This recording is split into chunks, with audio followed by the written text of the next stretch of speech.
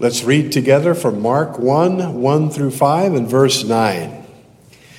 The beginning of the gospel about Jesus Christ, the Son of God. It is written in Isaiah the prophet, I will send my messenger ahead of you who will prepare your way. A voice of one calling in the desert, prepare the way for the Lord, make straight paths for him. And so John came, baptizing in the desert region and preaching a baptism of repentance for the forgiveness of sins.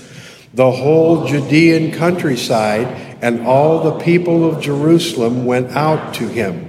Confessing their sins, they were baptized by him in the Jordan River. At that time, Jesus came from Nazareth in Galilee and was baptized by John in the Jordan.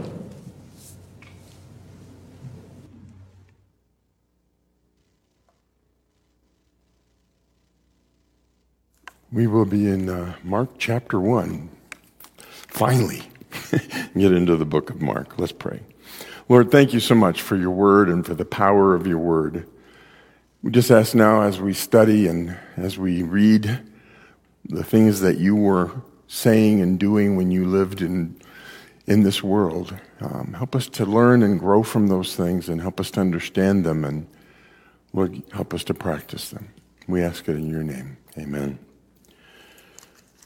Please be seated.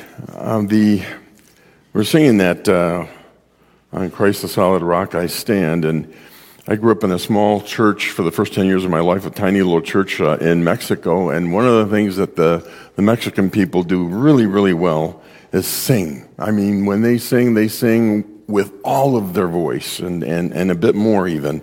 And so when a friend of mine came up to the States, he knew a little bit of English, and we stood up to sing some songs, and he was blasting it out, and he got to this song, and he didn't quite get it right. He sang every single time, all other ground is stinking sand. And I wasn't about to tell him. It was just way too much fun to have him just keep singing away. Anyway, that was totally for free. It didn't have anything to do with what we're preaching on this morning. But every time I sing that song, I remember him. Anyway, many years ago, there was a man named Dr. Ryu who was a scholar in the ancient languages, especially Greek, and he was asked to translate the book of Homer into modern English. If you remember the little booklets, the Penguin Classics, they would kind of abridge and give you a whole story, but in a little bit shorter form. So anyway, he did it, and it was well received, and people recognized his scholarship. And so a little bit later, the publishers came to him and said, we really want to do a Penguin Classic of each of the Gospels of the Bible. Now, this man had been an agnostic all of his life. And so when they asked him, they said, would you do a translation for us? He said, okay. And he agreed to do the translation, started into the process. And even though he'd been a lifelong agnostic, the more he worked on the Gospels and the more he worked at translating them, the more he came to understand the truth that was there, and eventually became a Christian and went on to live the rest of his life as a believer and a follower of Jesus Christ. That's the power of the Word of God. He wasn't looking for anything. He was just doing a job. And yet God took that very real word of his and made it an impact on his heart and brought him to the point where he came to grips with the fact that this is true and I need to believe. And he did. What an amazing thing when we think about the Gospels. And as we look at the book of Mark, we'll bring in occasionally some of the others. But what we know about the book of Mark is this. It was the first gospel written. It was written by John Mark, and it was written probably in Rome. He was in Rome with Peter, who was there and was teaching. And as far as we know, it's even possible that Mark was translating some of what Peter said into Latin. That's one of the thoughts that's out there. And that as Mark is doing this, and he's listening to all the preaching and all the sermons that Peter did about Jesus and his life and all those things, at some point then finally Peter was getting ready to go somewhere else, and the Roman Christians said, listen, you can't leave us like this. You need to put these things into a written form so that we can read them and look at them and understand them and continue to learn what they're all about. And That is the thought, that's exactly what he did, was to to take the writings of Peter, group them in certain ways, and we'll talk about that as we go along, and write them in a language that the Romans could understand. Now don't forget, this is John Mark who abandoned Paul and Barnabas on the first missionary journey halfway through. This is the one who caused the split between Paul and Barnabas, because Barnabas took John Mark and Paul took Silas. But it's also the John Mark that Paul wrote to Timothy about and said, bring Timothy, because I need him. He will be helpful in the ministry here. So you see that there's a whole lot of things that have happened in John Mark's life. And probably a whole lot of it having to do with Barnabas, who said, no, I'm not giving up on John Mark. I'll take him and we'll go and we'll do some ministry together.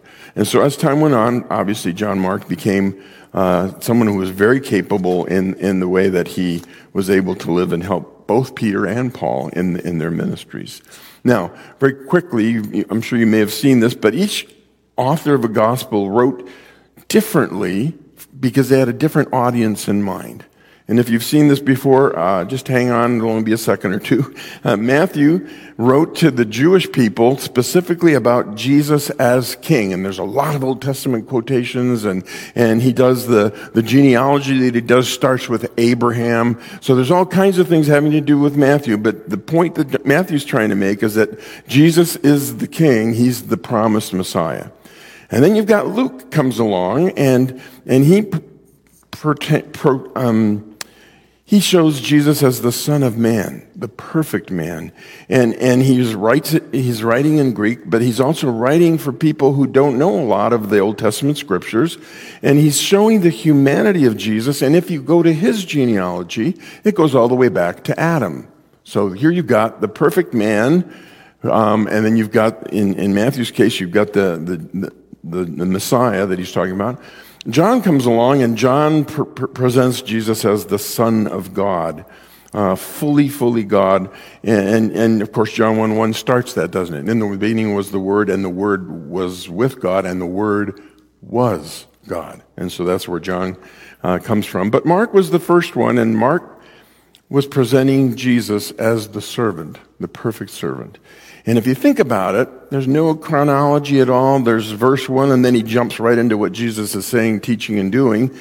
And one of the reasons for that is a servant, you don't care about a servant's pedigree. You don't care about his genealogy. So it was not necessary. John, or Mark, was writing to people who had no clue about the genealogies and didn't care. What they wanted to know is, why is this servant, the suffering servant or the perfect servant, however he's being portrayed at that point, what did he do? What did he say? That's what we want to know.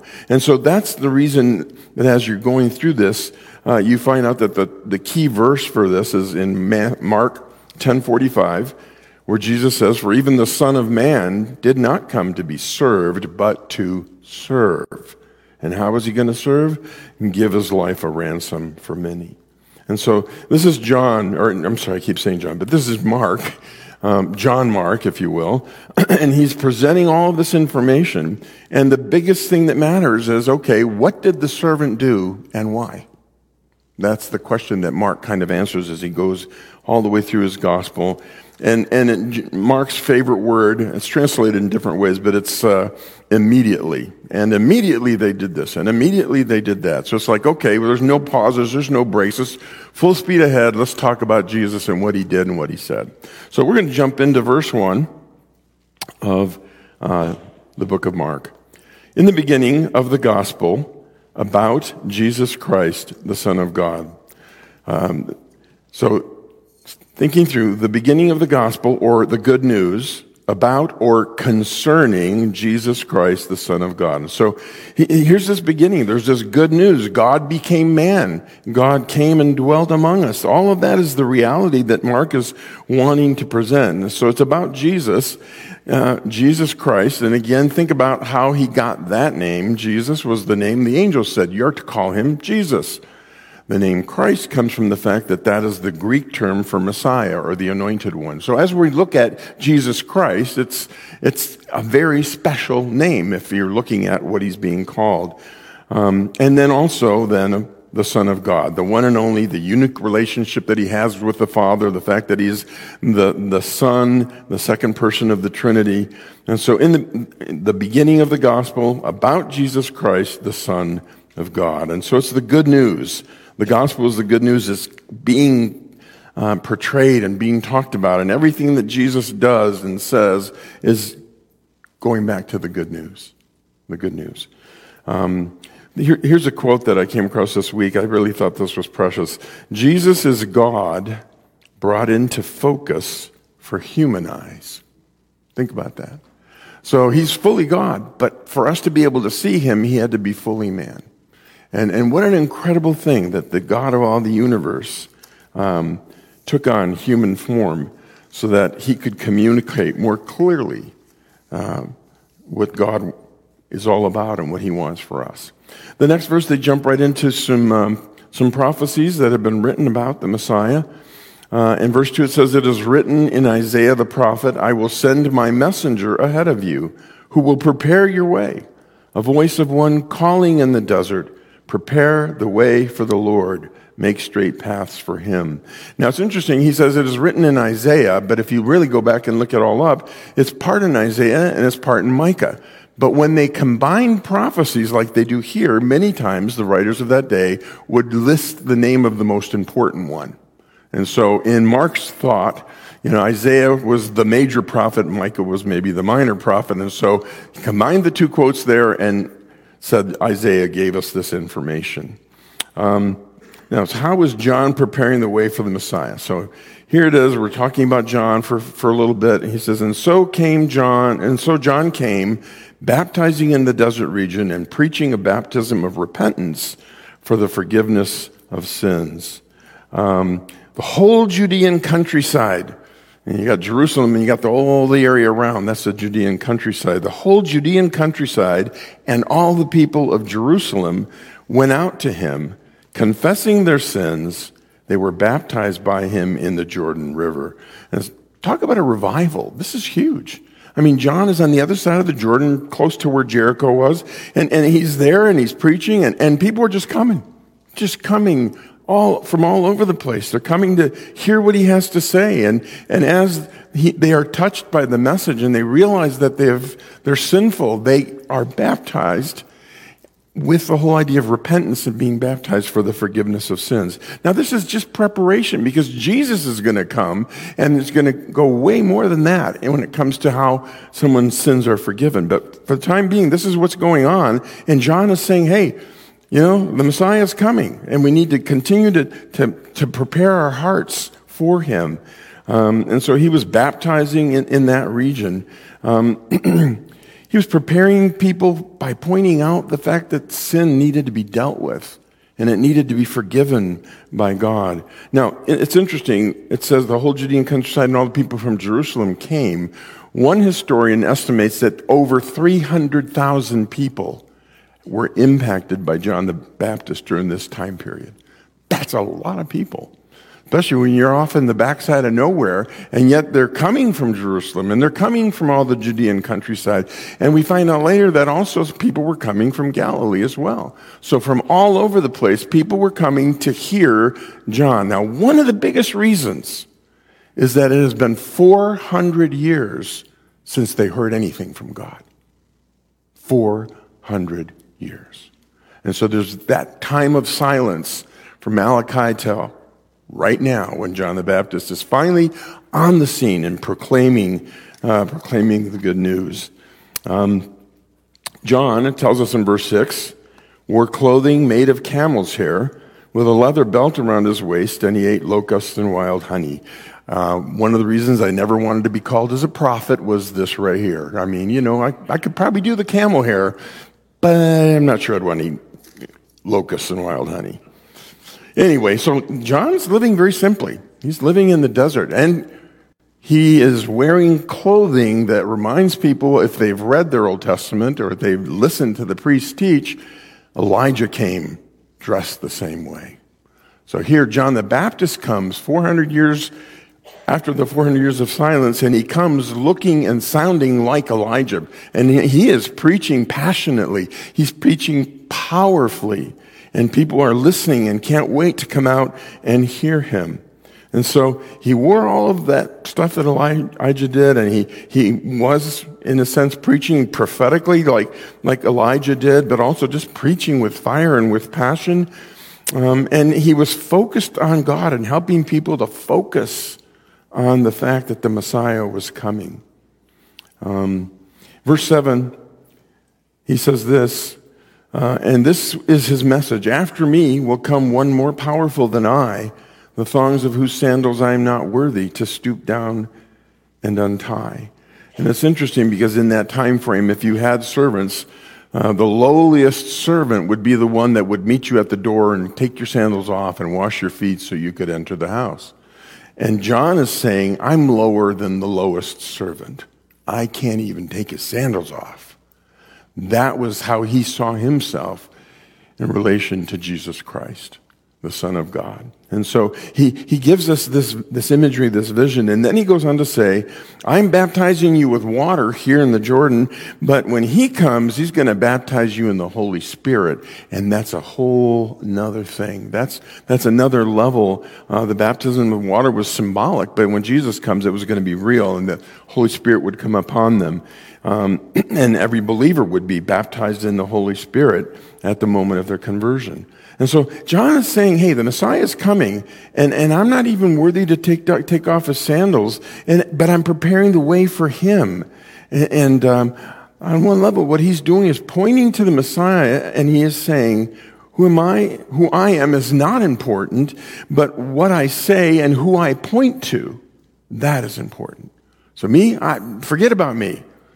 I'm not even fit to untie the sandals of the Messiah when he comes. But remember, I'm pointing you to him. That's my job, is to say he's coming, and he's coming very quickly. And so that was his job. He prepared the way for the Messiah. He cried out, and people all over the place were getting ready. So John's baptism was a baptism of repentance with water. The Messiah would do something totally different. And John took a custom that wasn't really practiced in Israel even that much. It was practiced when someone became a proselyte. They would then be baptized by someone and become Jewish. The Jews had all kinds of washings and things they had to do, but it wasn't like a baptism where someone would actually take them and dip them down. But that's exactly what John was doing as he called attention to what was going on. Now, there's an implication here. Start with the verse 1 again. In the beginning of the gospel about Jesus Christ, the Son of God. Again, that's a very simple statement. And it could be a title of the whole book if you wanted to. It's an introduction and a title and a whole bunch of other things. But it's in the beginning of the gospel about Jesus Christ, who is who? The Son of God. I came across this quote. The word gospel refers to the preaching about Jesus Christ and God's saving power, which is brought about through the death of Jesus Christ for all who believe. So when we're talking about the gospel, we're talking about the good news. We're talking about the fact that we're thinking through the whole issue of Jesus coming, living a perfect life, and dying and paying for sin, rising and ascending into heaven. The gospel is all of that. It is the truth about Jesus Christ and how that makes a difference. It's the truth about this message that we need to know and understand. And so he preaches it very, very clearly.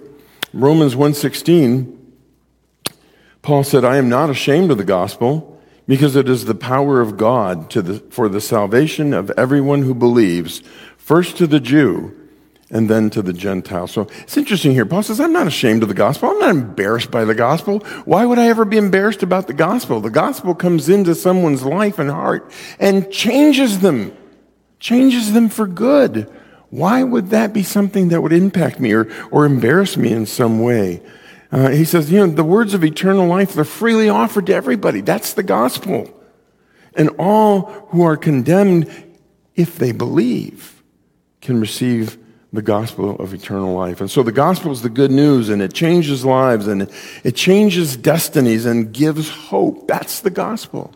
There's always hope in the gospel. Now, as we talk about the good news, one of the reasons it is good news is because of the bad news. So we'll go here very quickly. The bad news, if you will, is that everyone has sinned and is separated from God. There's no way of looking at that in any other shape or form.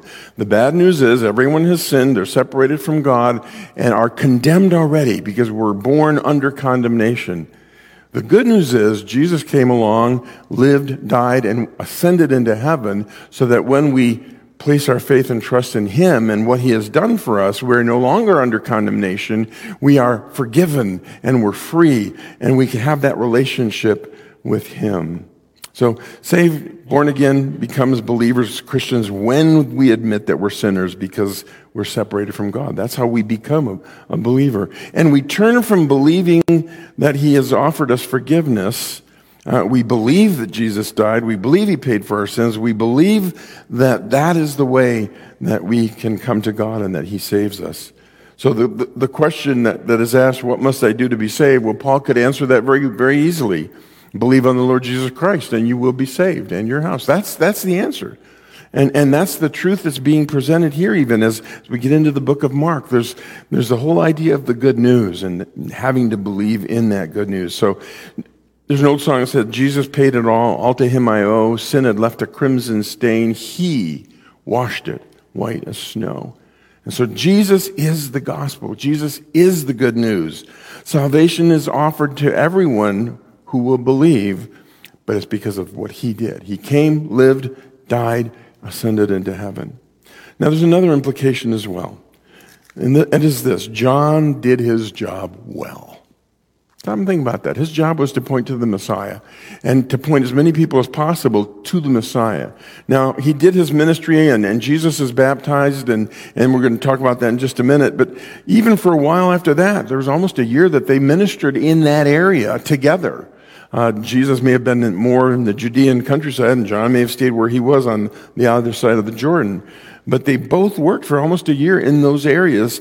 And John all the time was pointing people to Jesus Christ. So he did his job well. And this, let's go ahead and put this quote up there. John's job was to prepare the way and then get out of the way. Isn't that awesome? That was his job. Okay, I'm getting it ready for Jesus. Okay, He's here. Okay, I got to go. And that really was all what it was all about. Now, for a while, like I said, they ministered, but John was always pointing people to Christ, always pointing them to Jesus Christ. So the religious leaders, they come to John and they want to shut him up and make him go away. And so they say, who are you? Why are you doing this? Who gives you the authority? So, who are you? Tell us. And John 1:20 and 21, he says, he did not fail to confess, but confess freely, I am not the Christ. If you're asking and wondering whether or not I am the Messiah, not a chance. I am not the Messiah. And they asked him, so are you Elijah? Because there was prophecy talking about Elijah coming. And they also thought that there was a prophet that would be coming. That was the thinking of the day. And he says, no to both of those. So the religious leaders of the day are coming to him and saying, if you're the Messiah, you need to tell us because we need to do something about that. And he says, nope, that's not who I am. So they ask again, well, then who are you? If you're not the Christ, you're not Elijah, you're not the prophet, who are you? John 1:23, my favorite answer of his, I am a voice. I'm a voice. I'm a voice of one calling in the wilderness, prepare the way of the Lord. Make straight paths. Isn't that awesome? So, who are you? We know you as John. We know that you're baptizing all these people and you're calling people to repentance. Who are you? I'm a voice. I'm in the wilderness. And I'm preparing the way for the Messiah. That's who I am. My name doesn't matter. I'm a voice. And my voice is being lifted up loud and clear to say, the Messiah is coming. The Messiah is coming. So again, here he is saying, hey, it's not me. I'm the messenger. What you're looking for is the message. And that's coming in the person of the Messiah. And so after John had baptized Jesus, because Jesus comes along and gets baptized, And then the next day, John saw Jesus, 129, John 129, coming toward him, and he said to some of the people that were with him, some of the people who were his disciples, "Look, over there, that's the Lamb of God. That's the Lamb of God." And he pointed that out. And he wanted them to see and understand, it's not me, I'm here to do this. There he is. There he is. Look, there's the Lamb of God. Go follow him. And we know that some of John's disciples did exactly that. They went and they followed Jesus. Of course, like I said, there was that time of kind of coexisting, overlapping ministries in the Judean wilderness and on the other side of the Jordan. And at some point, there started to be that shift. After all, he was pointing everybody to Jesus and saying, there he is, go follow him, go listen to him. And as he's doing that, people are moving in that direction. And some of his disciples are concerned. He said, look, there's a lot of people going over there, and we have fewer than we used to have. And John's answer in 3:30 is great. He must increase, I must decrease. How cool is that? This is a fiery, passionate preacher who has touched the lives of thousands. But his job was to point to the Messiah. You know, he was supposed to prepare the way and then get out of the way. And that's what he's doing now.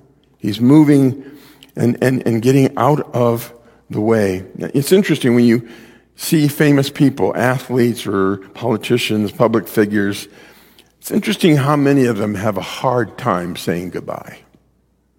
They want to stay in that focus and in the limelight as long as they possibly can. Not John. Not John. John said, there he is. There he is. Go follow him.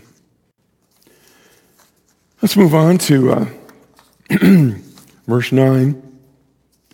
So people from the Judean countryside, people of Jerusalem were coming to John, all of that. And it's at that time, in verse 9, Jesus came from Nazareth in Galilee and was baptized by John in the Jordan. And one of the things that comes to mind, or the question that comes to mind is, okay, so he comes and he's baptized by John, and this baptism was a confession of sin. And Jesus didn't have any confession of sin. Well, no, he didn't, but the nation did. And like many of the prophets of old, they would confess their own sin and the sins of the nation. And Jesus could go down into the water and identify with the sins of the people and make it very clear as time went on that that's why he came, was for the sins of the people. And so John baptizes him. And on one level with the voice coming from heaven, because that's what happens in verse 10. As Jesus was coming out of the water, he saw heaven being torn open and the Spirit descending on him like a dove. And so you've got this happening, and Jesus looks up and the Holy Spirit's descending on him. And then a voice says, "You are my Son, whom I love. With you I am well pleased." Wow.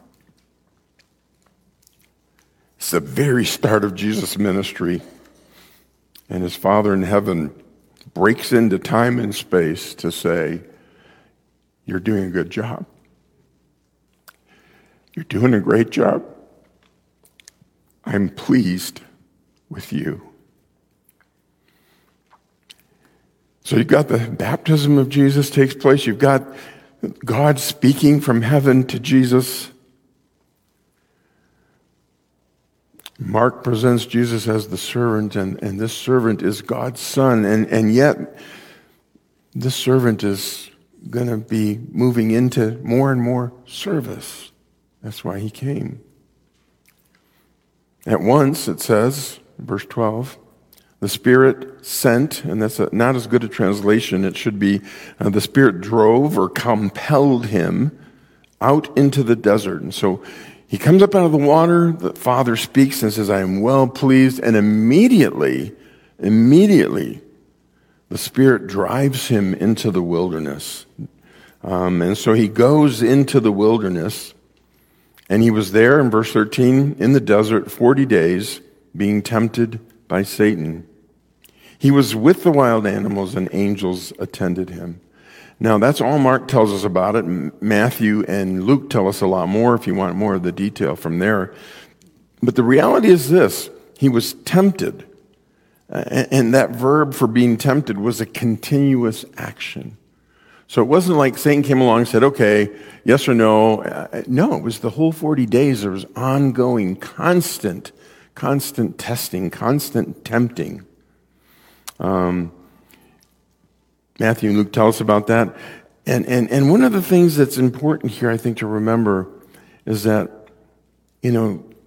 he was fasting for these 40 days. He was being tempted for these 40 days. He was alone during these 40 days.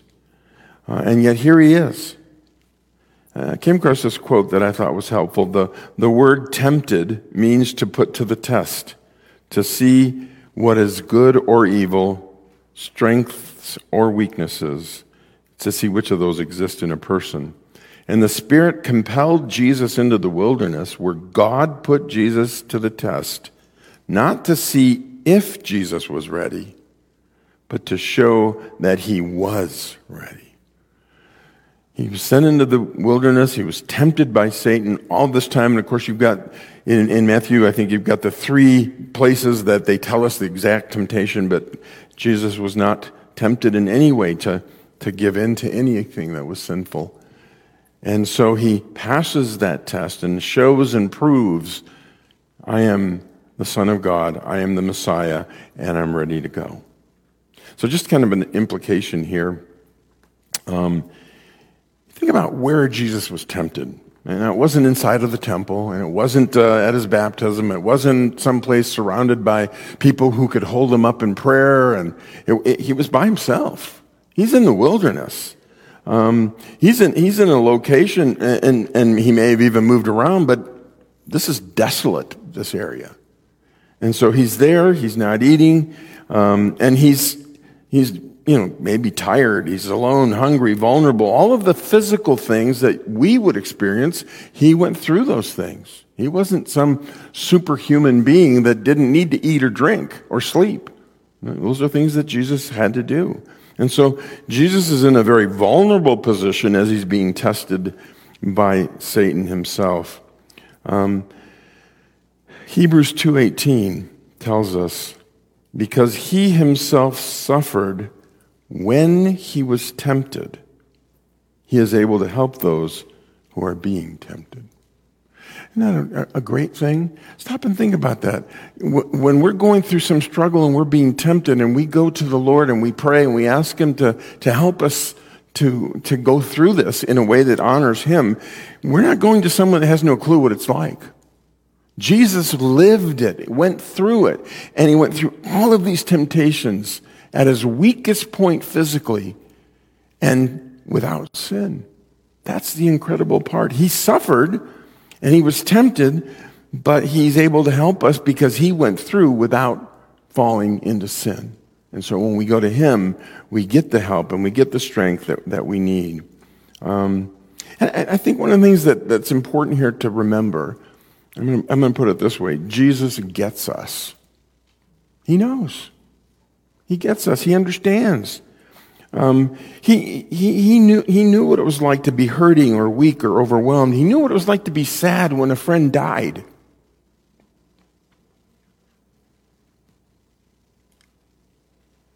And that's why we know that we can go to him, because he really does get what's going on with us. He does know and understand, and he can step in and give us the strength that we need. And that's what Hebrews 4 is all about. Hebrews 4:15, for we do not have a high priest who is unable to sympathize with our weaknesses, but one who was tempted in every way, just as we are, and yet without sin. So we have a high priest. He's gone through it all. And yet what's happened is that he went through it all without suffering in any way and giving into the temptation. And because he's been through it all, he can sympathize with us. He understands us. He knows that we're weak, and he knows that we cannot do this alone. He understands that there are times we are desperate and that we cannot make it without him. That's why we have a high priest who sympathizes with us, and who knows what it's like to go through these things, and yet without sin. And so what an incredible thing.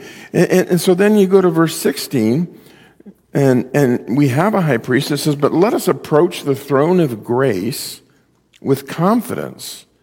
Why do we approach the throne of grace with confidence? Because we are told to do so that we can receive mercy and grace and find help in our time of need. So when we're tempted and we're struggling and we wonder how we're going to make it through, that's when we go to God and we ask for His strength and His help. Now, we can refuse. We can say, no, I got this. I can handle it. No problem. I don't need any help with this temptation. That would be arrogant and dangerous on our part, but we could do that. The reality is, without God's help, we will not make it through the temptations that come at us. Now, I'm just kind of think this through a little bit with you. Under Old Testament law, the sacrifices and offerings were offered for, forgive sins and all that. And once a year, the high priest would go into the Holy of Holies. So he'd go from the outer court, and he had the blood of the lamb with him, and he'd go through the first part of the sanctuary into the Holy of Holies. And what's there? The Ark of the Covenant, and what's on top of the Ark of the Covenant? The mercy seat. And what does he do? He sprinkles blood in there, and he does that every year. Now, when Jesus died, he ascended, and he sat down at the right hand of God. Where's he sitting, do you think? It's called the throne of grace. Jesus is sitting in the throne of grace. That's why Paul says, let us approach the throne of grace. Why? That's where Jesus is. Why do we approach the throne of grace with confidence? Why? Because that's where Jesus is sitting after he finished the work of redemption. And we go to the throne of grace so that we can receive mercy and find grace to help us in our time of need. And what's the mercy all about? Lord, I blew it. I want to confess the sin I've done. And the grace, again, is that God's pouring out lavishly on us His favor in our time of need. There's no work that's too small. There's nothing that we can come to Him where He would say, why are you bothering me with this? That doesn't happen. It may be something that nobody else would think is a big deal, but it is to me. I go to the throne of grace. Because that's where Jesus is. And I say, help. Help. I need your mercy, and I need your grace. No matter what sin caused it, it's confessed, forgiven, and gone. And our relationship restored, and our strength to move forward is given to us again. Let's move on to verses 14 to 20, and I'm going to do this very, very briefly. Let's go ahead and put that map up there, if you would, okay? So after John was put in prison, Jesus went into Galilee proclaiming the good news of God. Now, between verse 13, where Jesus has gone into the wilderness, and verse 14, there's a year. Okay, there's a year there. And we find that, actually, that whole year is covered in John 1 through 4. And it's called the Judean ministry of Jesus. So he's working there simultaneously or kind of cooperating with the work of John. But at some point, because of John telling King Herod Antipas that he didn't have his brother's wife, he gets thrown in the dungeon. Now, it's interesting to me that at that point in time, Jesus then starts to say, okay, ministry down here in Judea is going to be over for now. I'm going up into Galilee. And we start in chapter 1 of Mark to see all of the ministry that he's doing in Galilee. Verse 15 tells us this: the time has come, the kingdom of God is near. repent and believe the good news. And so there's that whole idea that this is the fullness of time. Jesus is saying, hey, the Messiah is here. It's me. And this is what God has promised, that I would come at this time.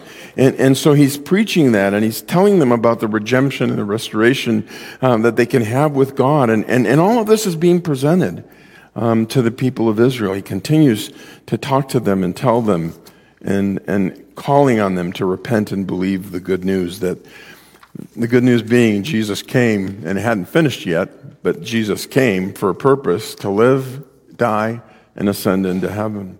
Now, what do we take away from all this? Well, essentially, once John was arrested and is in Herod's prison, there is a shift completely from some of the ministry of John to the ministry of Christ. And it's important for us to always remember this. They didn't get the fact that Jesus wasn't going to set up a kingdom. His disciples didn't get that. Most of them thought, yes, this is Jesus the Messiah. Okay, kick the Romans out. Get that throne out. Let's get moving on the kingdom. And that wasn't the purpose for his first coming. His first coming was to live a perfect life, die for everyone, ascend into heaven, and to be there interceding. The second coming will be to set up his kingdom. And so not knowing that, and that was a confusion that most of the Jewish people faced because they didn't see that gap in between. And so the longer John was in the dungeon, the more I wonder if he didn't say, what is going on? I mean, Jesus, let's go, let's get on. And in a sense, he does do that. In Luke chapter 7, verse 20, he sends two of his disciples to ask Jesus a question. So Luke 7:20, John the Baptist sent us to ask, are you the Messiah we've been expecting, or should we keep looking for someone else? Underneath that is, if you are the Messiah, well, get on with it. I'm in prison here. He didn't understand that wasn't the second coming yet. This was the first coming. And so he asked that. And Jesus, all that Jesus does is say, just look around and watch. And Jesus cured many people, verse 21, of their diseases, illnesses, and evil spirits. And he restored the sight to many who were blind. And then verse 22, he told John's disciples, go back to John and tell him what you've seen and heard. Why? All of those things were prophesied things that the Messiah would do. When the Messiah came, he would do all of these things. He'd heal diseases, heal illnesses, kick evil spirits out, restore sight to people that are blind, raise people from the dead. That's what the Messiah was supposed to do. And he was doing it. So on one level, Jesus was saying, don't give up. Don't worry about the fact that the Messiah isn't here yet. I'm here. And just hang on to hope, John. It's not going to be much longer.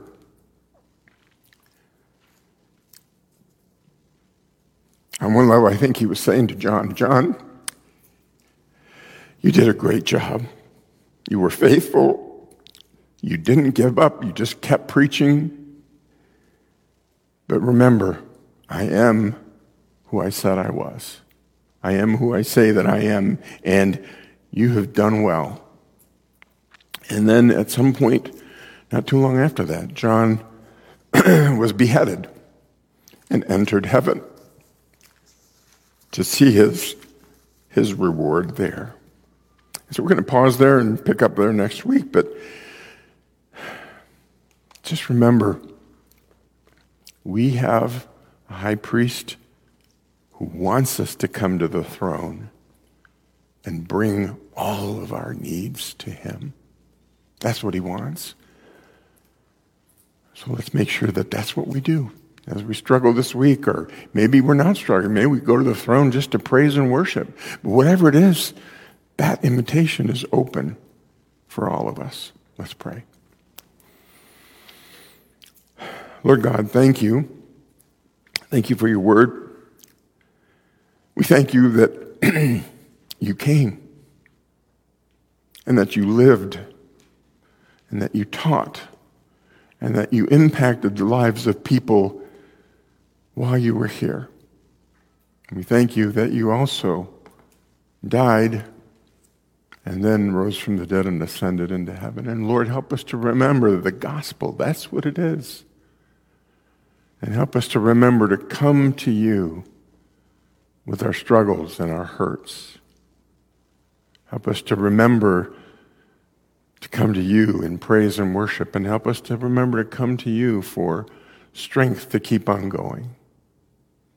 Thank you, Lord God, for the hope that we have in you. We praise you, we worship you, in the name of our Lord Jesus. Amen.